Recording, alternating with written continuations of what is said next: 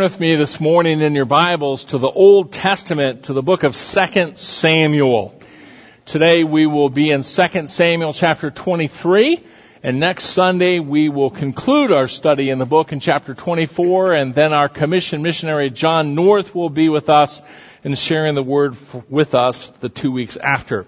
So today we are in 2 Samuel chapter 23. Remember with me that chapters 21 through 24 form the conclusion to the book. And our human author of the book has this in mind. He wants to complete his picture of King David.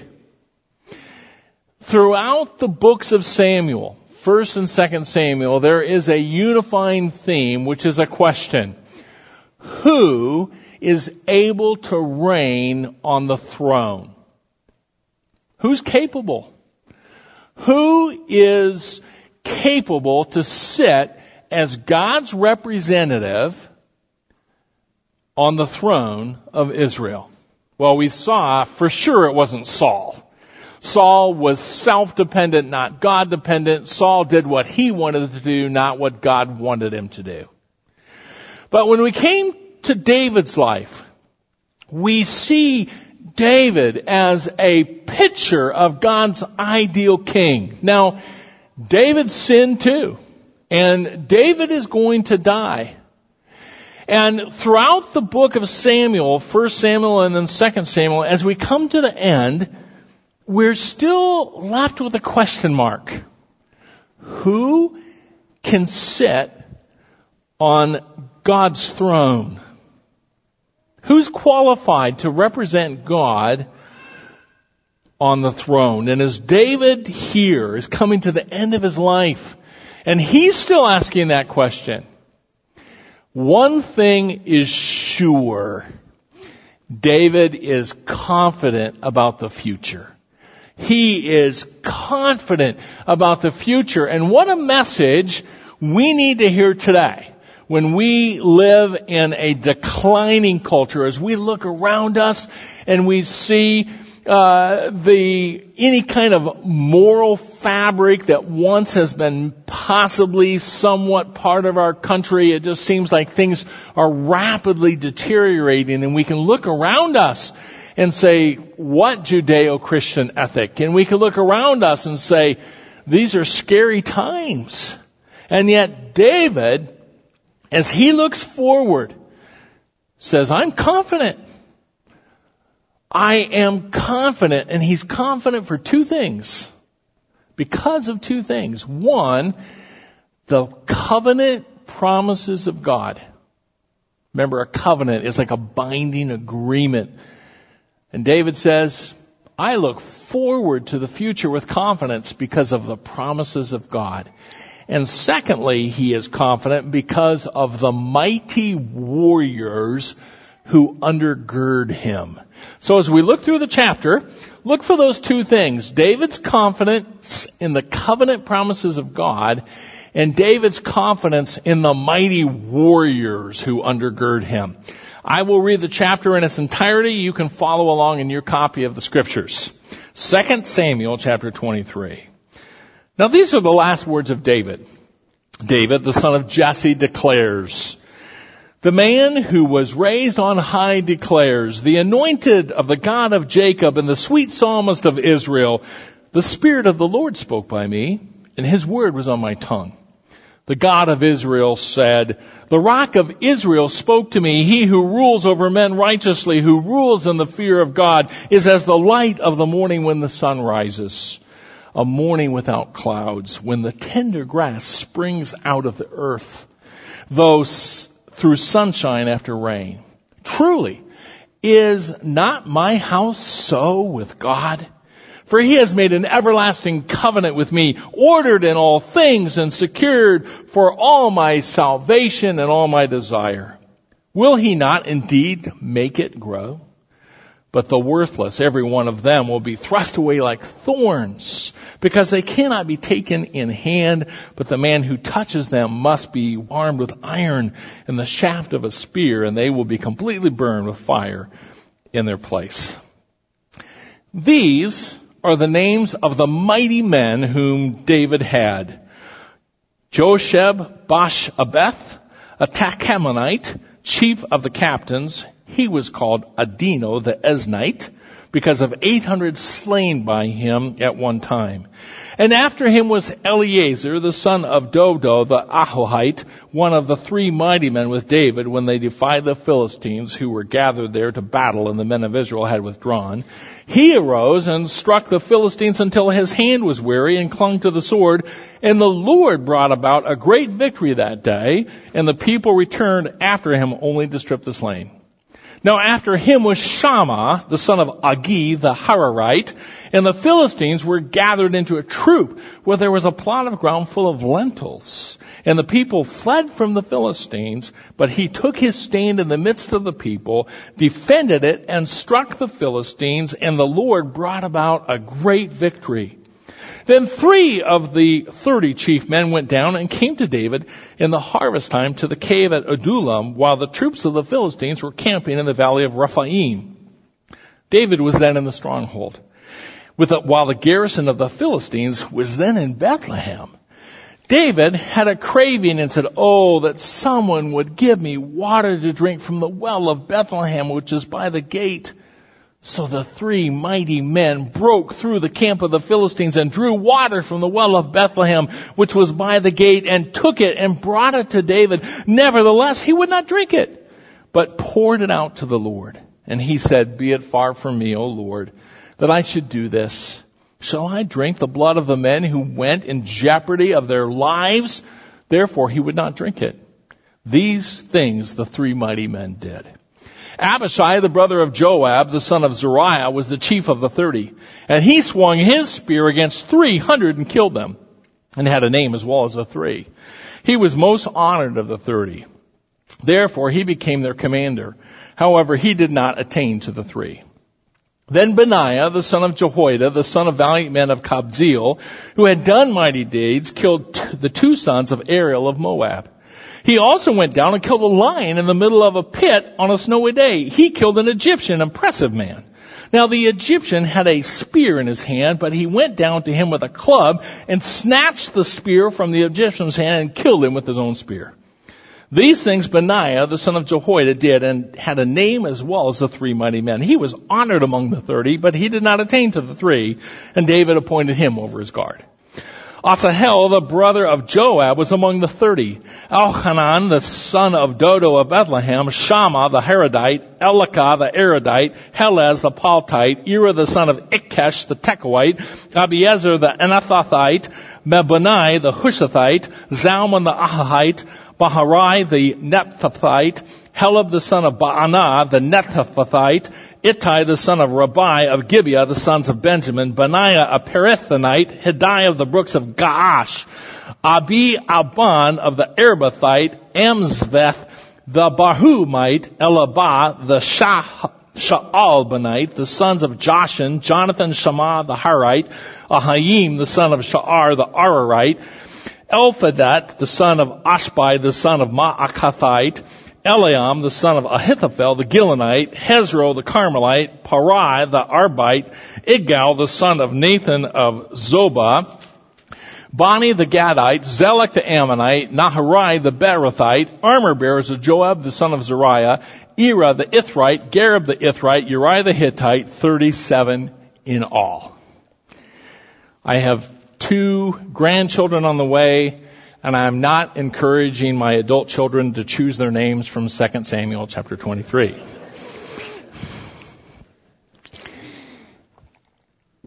David looks to the future with confidence. He is confident because of the covenant promises of God. And he is confident because of the mighty men who undergird him. I'm part of Rotary International. We have 5 or 6 Rotary clubs across the metro area here in Cedar Rapids. The club that I am part of, which is a service organization, we do business people get together and we just do service projects throughout the city and throughout the world. My club is very involved in international student ministries, and international student exchange, excuse me. We have a student right now from Spain, and he is a part of Washington High School, and I am his counselor, meaning if anything goes wrong, he's supposed to call me. So I did a home visit this weekend, and I talked with him periodically, and I was rather alarmed when he informed me that he was going out for American football. Now, this is a nice kid, but he's small-framed, and he has never once in his life played American football. And I know what high school football looks like today. And all I could picture was this kid getting crushed. Like going out there and all these mature, huge, 245-pound players want to show it to the new Spaniard and just smack him. I was fearful for him. And sometimes we feel like the new exchange student getting ready to be creamed in this culture in which we live. It can be kind of scary. We start looking around us and saying, I can't believe what is happening in our school, what's happening culturally around us. What's going to happen to us as Christians? We need chapter 23. Because chapter 23 reminds us that we will be victorious. Because of two things. The promises of God and the mighty warriors who undergird each of us. And that's what we want to see this morning in chapter 23. We will begin by looking at the first 7 verses, which are once again a poem of David. And in these 7 verses, we can see this principle, that believers are sure of victory because of God's everlasting covenant promises to His people. God has made promises. Those promises are the bedrock of our hope. It's what gives us confidence, just like David has confidence here. Now notice with me in verse 1, it says, these are the last words of David. Someone's last words are important.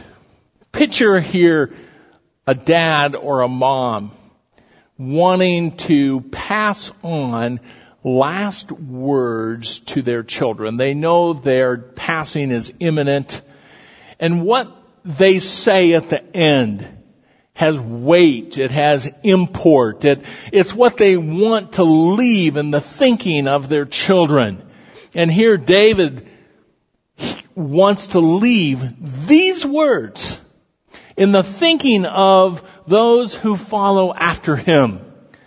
And he chooses words of encouragement, not in his own ability, but his encouragement comes from his confidence in the everlasting covenant promises of God and his confidence in the mighty warriors who undergird him.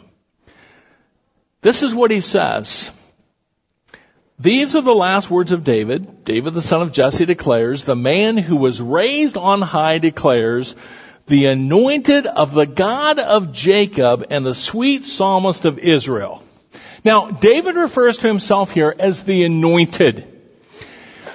Remember, what we hold in our hands is a translation of the Bible. The Old Testament was written predominantly in Hebrew. The New Testament was written predominantly in Greek.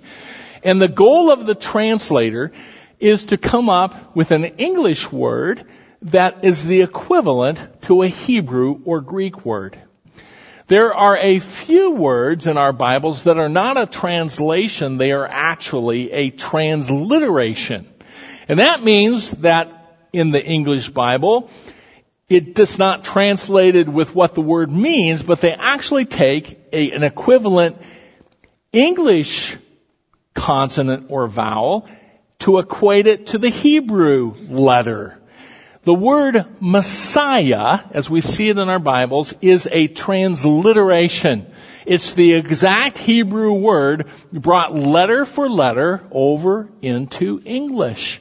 Here, David says that he is the Messiah, but our translators translate it the anointed one. That's what Messiah means. Messiah in the Hebrew means the anointed one. In Greek, it's the word Christos or Christ, means the anointed one. David here says he is the anointed of God. He is, at this point, the Messiah. There are several distinctions that David makes in this section about being the anointed one. Number one, you have to be appointed by God. If you are going to claim the title Anointed One or Messiah, it has to come by appointment. Thus in verse 1, he says, he is the man who was raised on high, meaning an outside person elevated him. God elevated him. He has been appointed as the Anointed One by God. We'll see down in verse 5 that the Anointed One must trust God, and God will rescue him. We also see in verse 3 that the Anointed One has to be a just ruler, a righteous ruler. So David here, as the Anointed One, literally the Hebrew word is Messiah, says this, verse 2, the Spirit of the Lord spoke by me, and His word was on my tongue. David here is claiming to speak the very words of God. This would be an Old Testament equivalent to verses like 2 Timothy chapter 3 verse 16 or 2 Peter chapter 1 verse 21, where the New Testament authors said that they were borne along by the Spirit of God. Meaning, as the Old or New Testament writer wrote, they were actually writing God's words. David is claiming the same here. He's saying that the Holy Spirit is guiding his words. That his word, God's word, is on his tongue. This is what he says. Verses 3 and 4. He gives affirmation that Israel's ruler is God himself. Notice he says, the rock of Israel spoke to me. That's the true ruler. David represents him. But then he says this, that the ruler of God, when he rules underneath God's empowerment and is ruling rightly, it's like sunshine in the morning. It's like a fresh rain that comes through, and then after the rain leaves, the sun comes out and you have that sweet smell of rain just past. That's what it's like to be under a righteous ruler. David goes on to say in verses 6 and 7 that those who aren't righteous, worthless men, all they have waiting for them is judgment. And the verse 7 says they'll be completely burned with fire in their place. But the righteous have hope. In fact, David talks about his hope in verse 5.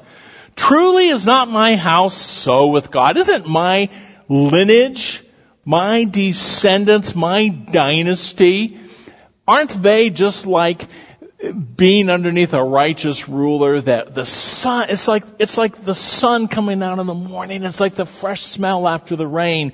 We've got confidence. I've got confidence in the future for my sons who will reign after me. Why does David have such confidence? Because it says in verse 5, for he, God, has made an everlasting covenant with me. Now those two words translated everlasting covenant are special words. They are used in reference to Noah, to Abraham, to Moses, to David, all referring to those binding promises that God made to those men and to the people of Israel. For example, in Genesis 9:16, when God says, I won't destroy the earth again with the flood, I'll give you the rainbow. It's a sign of an everlasting covenant that I am making with you. Here, David says, I'm confident about the future because of God's everlasting covenant with me.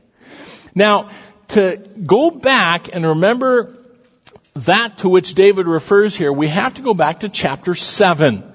And remember back in chapter 7, starting in about verse 11, God made some binding promises to David.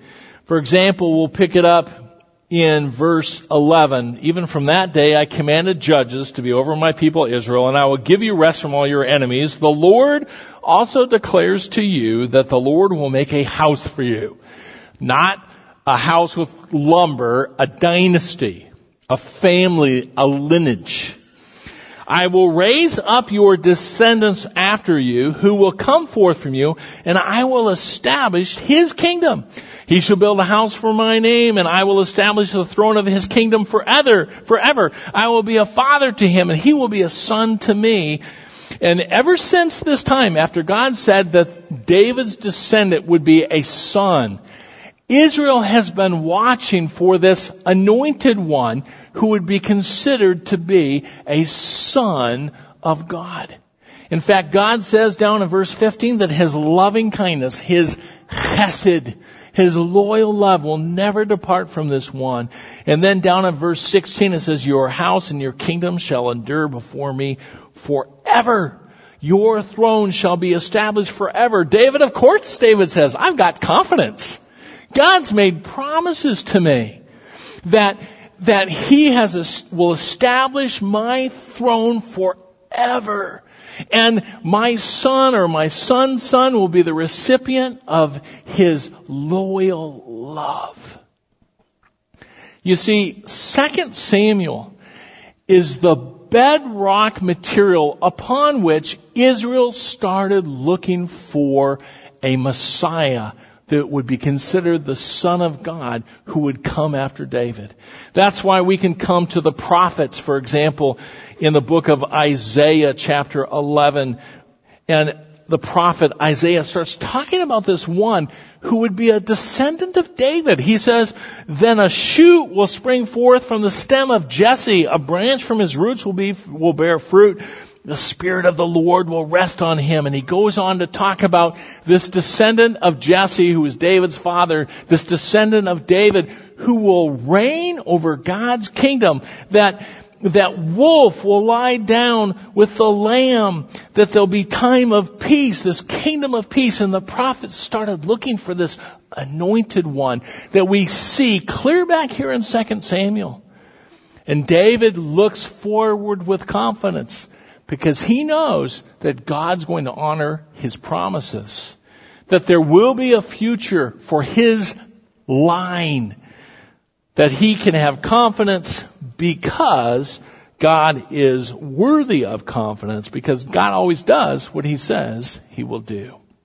This past week, I had to find my trust documents that I set up years ago, so that if my wife and I would both be killed, that our children would not immediately become heirs to what we left behind. Can you imagine at the time, my 16 or 17-year-old being the recipient of the insurance money that I had? It would not have been a good thing, I don't think. So we set up a trust so that the boys would have to wait for funds, and the trustee would take care of them up to that point. Well, those of us who have aging parents and have seen our parents pass away and have watched this thing play out know that while we can have confidence in a trust or a will, it's not totally worthy of our complete confidence. How many times have we seen a parent pass away, and all of a sudden one child says, I don't think this is fair. I think I'm going to hire an attorney. And they go to battle against their siblings, and there's this massive dysfunction that takes place, and anger and hatred. Well, I thought it was sure we had a document. Well, we do, and we kind of don't. How would you like to have a document that was absolutely sure that you can have complete confidence in the declarations of that document, in the individual promises of that document? There's only one way. It's one that God makes. And David here says, I've got confidence because God made these promises. I have confidence because it's part of His very nature, His character, that I can have confidence because He doesn't lie. He always does what He says He'll do. I've got confidence looking to the future because of the promises of God. Now, what's exciting for us is that when we come to the New Testament, for example, Romans chapters 9 through 11, we see that as believers in Jesus Christ, as the church, we enter into the benefits of these covenant promises that God has made to the people of Israel. We don't replace Israel, but we enter into the benefits of those covenant promises.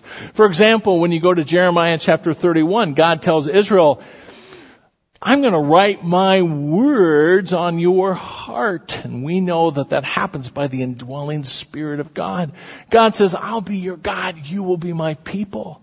And God says, I'm not even going to be cognizant of your sin anymore. Your sin's going to be removed from you. We enter into the blessings of those promises.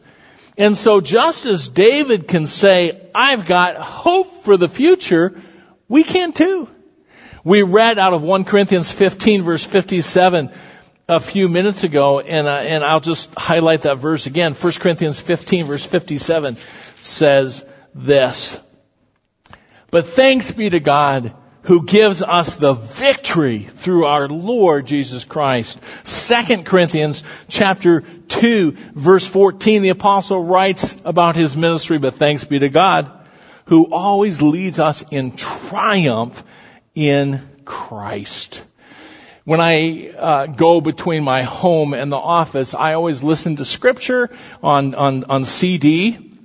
And this week I've been listening to the book of Ephesians, and usually I'll just go over a chapter maybe 6-7 times, just listen to it over and over and over on successive days.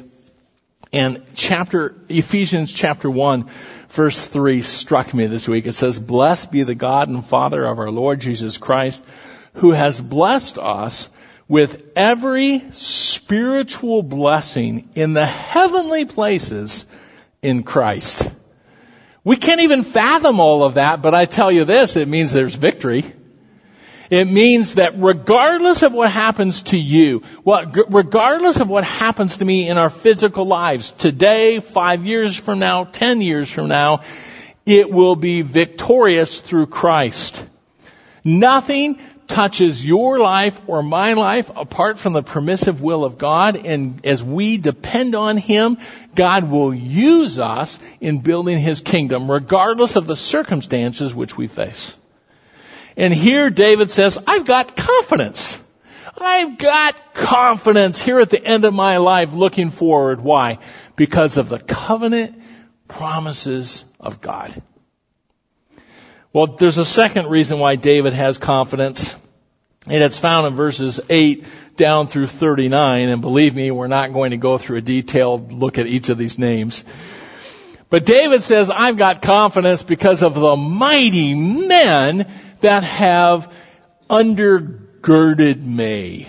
And if you'll notice with me in these verses, we see that our victory as believers is not only because of this covenant relationship that we have with God through Jesus Christ. Our victory is not only because of our personal relationships with the Lord, but also because of the mighty warriors of the faith who go to battle by the power of God. And just as David did not live his life alone, in solitude, on an island, we as Christians cannot think that we can live out the Christian life in isolation. We need each other. And David here looks at those who have served with him as undergirders. Down in verse 18, he identifies two groups of people here. The 30 and the 3. And the 30 actually is more than 30 men. We know from verse 39 that there's 37 names here. So some have passed away and others have been replaced. But this is a listing of those mighty warriors who undergirded David. Now, David's points are twofold. Number one, he sees these warriors as sources of blessing that God has brought into his life, instruments of grace. Notice verse 10. He arose and struck the Philistines until his hand was weary and clung to the sword, and the Lord brought about a great victory that day. It wasn't the warrior, it was the Lord working through the warrior. Look at verse 12. But he took his stand in the midst of the plot, defended it, and struck the Philistines, and the Lord brought about a great victory. So David sees these undergirders as those that God chooses to use as God's instruments that undergird David. David could not have seen what he saw in his rule by himself. He needed the undergirders. The second thing that David shows us in these verses is that when these faithful warriors served, they did it as an act of devotion or an offering. And ultimately, it was an offering to the Lord. I love verses 13 down through verse 17. We find David encamped with his soldiers thinking about a drink out of the well at Bethlehem. And yet the Philistines are at Bethlehem. And David, without thinking, just makes a comment and says, oh man, would I love to have a drink of that fresh, cool water from the well at the gate of Bethlehem. It'd be like me in the Boundary Waters for a week saying, oh, I would just love to have a cold Coca-Cola. Oh, would that taste good. And David is just saying, oh man, would I like to have a bottle of Bethlehem water right now. 3 of his mighty men heard him say that.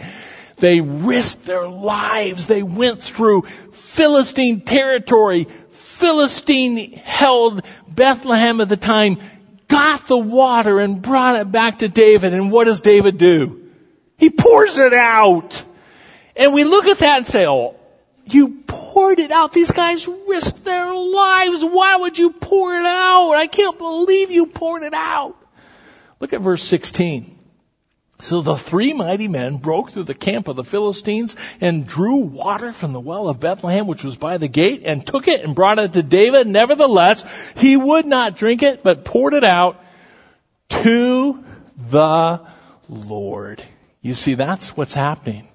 David viewed what these men did as ultimately an act of devotion to the Lord. It's a holy offering. Holy meaning this is sacred. This is set apart to the Lord.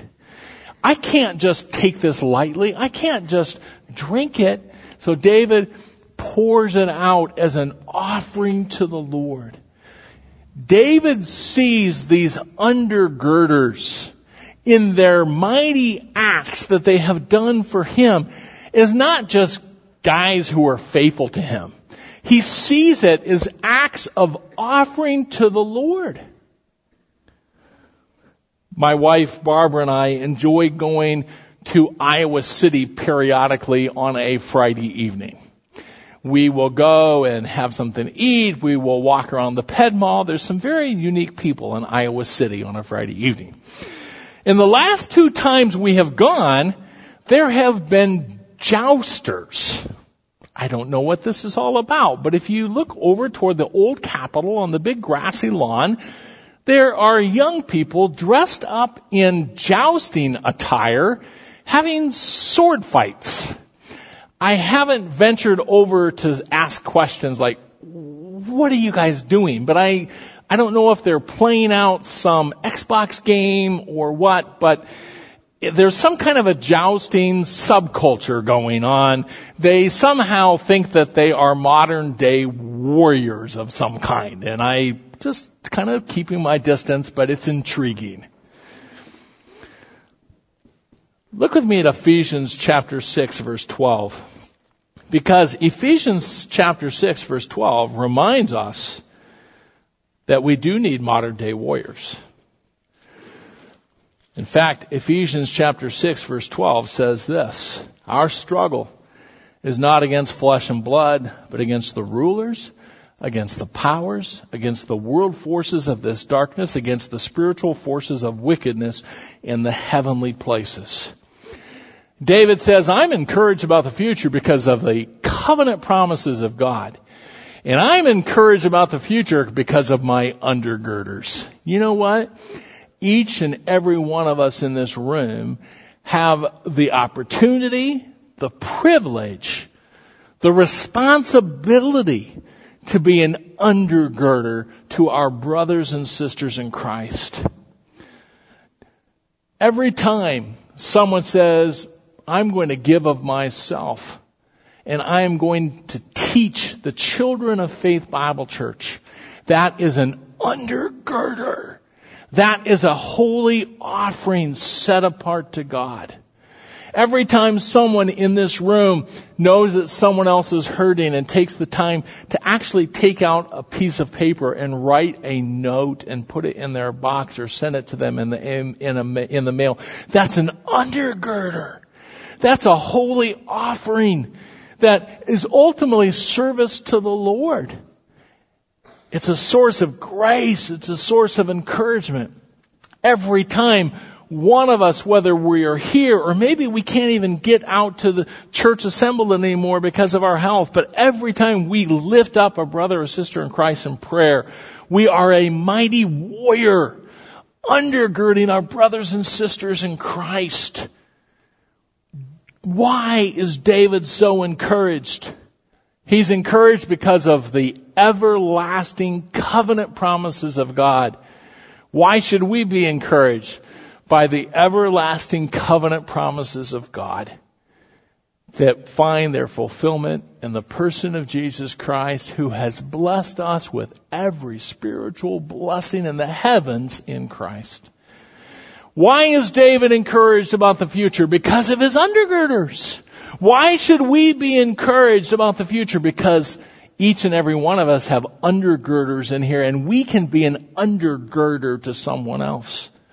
We can be that source of grace, that instrument of God. That just as those three risked their lives to go get David a bottle of Bethlehem water, so also we have the opportunity to serve brothers and sisters in Christ. And just as David viewed that as an offering that he poured out to the Lord, so also when we give of ourselves to our brothers and sisters in Christ, it's an offering poured out before the Lord. You see, we find confidence, even though when we read the paper or look at the nightly news, we can say, man, we are going to get hurt. We're going to get creamed here.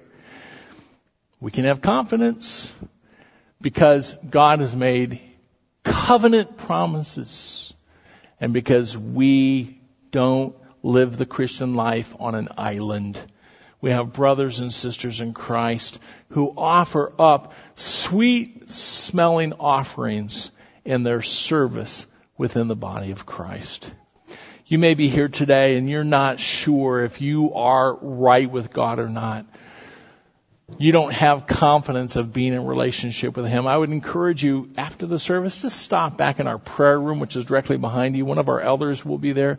They can give you some material that you can take your Bible, look up verses that tell you that you can know for sure that your sin is forgiven, that God is your God.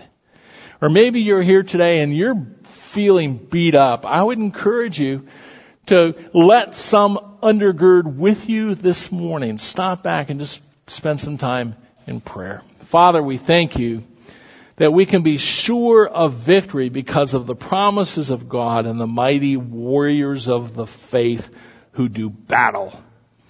We thank you that we do not have to face the future with dire fear, but we can face the future with confidence because of your promises and because of the mighty warriors of the faith who come alongside of us as they do acts of service to you. We pray this in Jesus' name. Amen.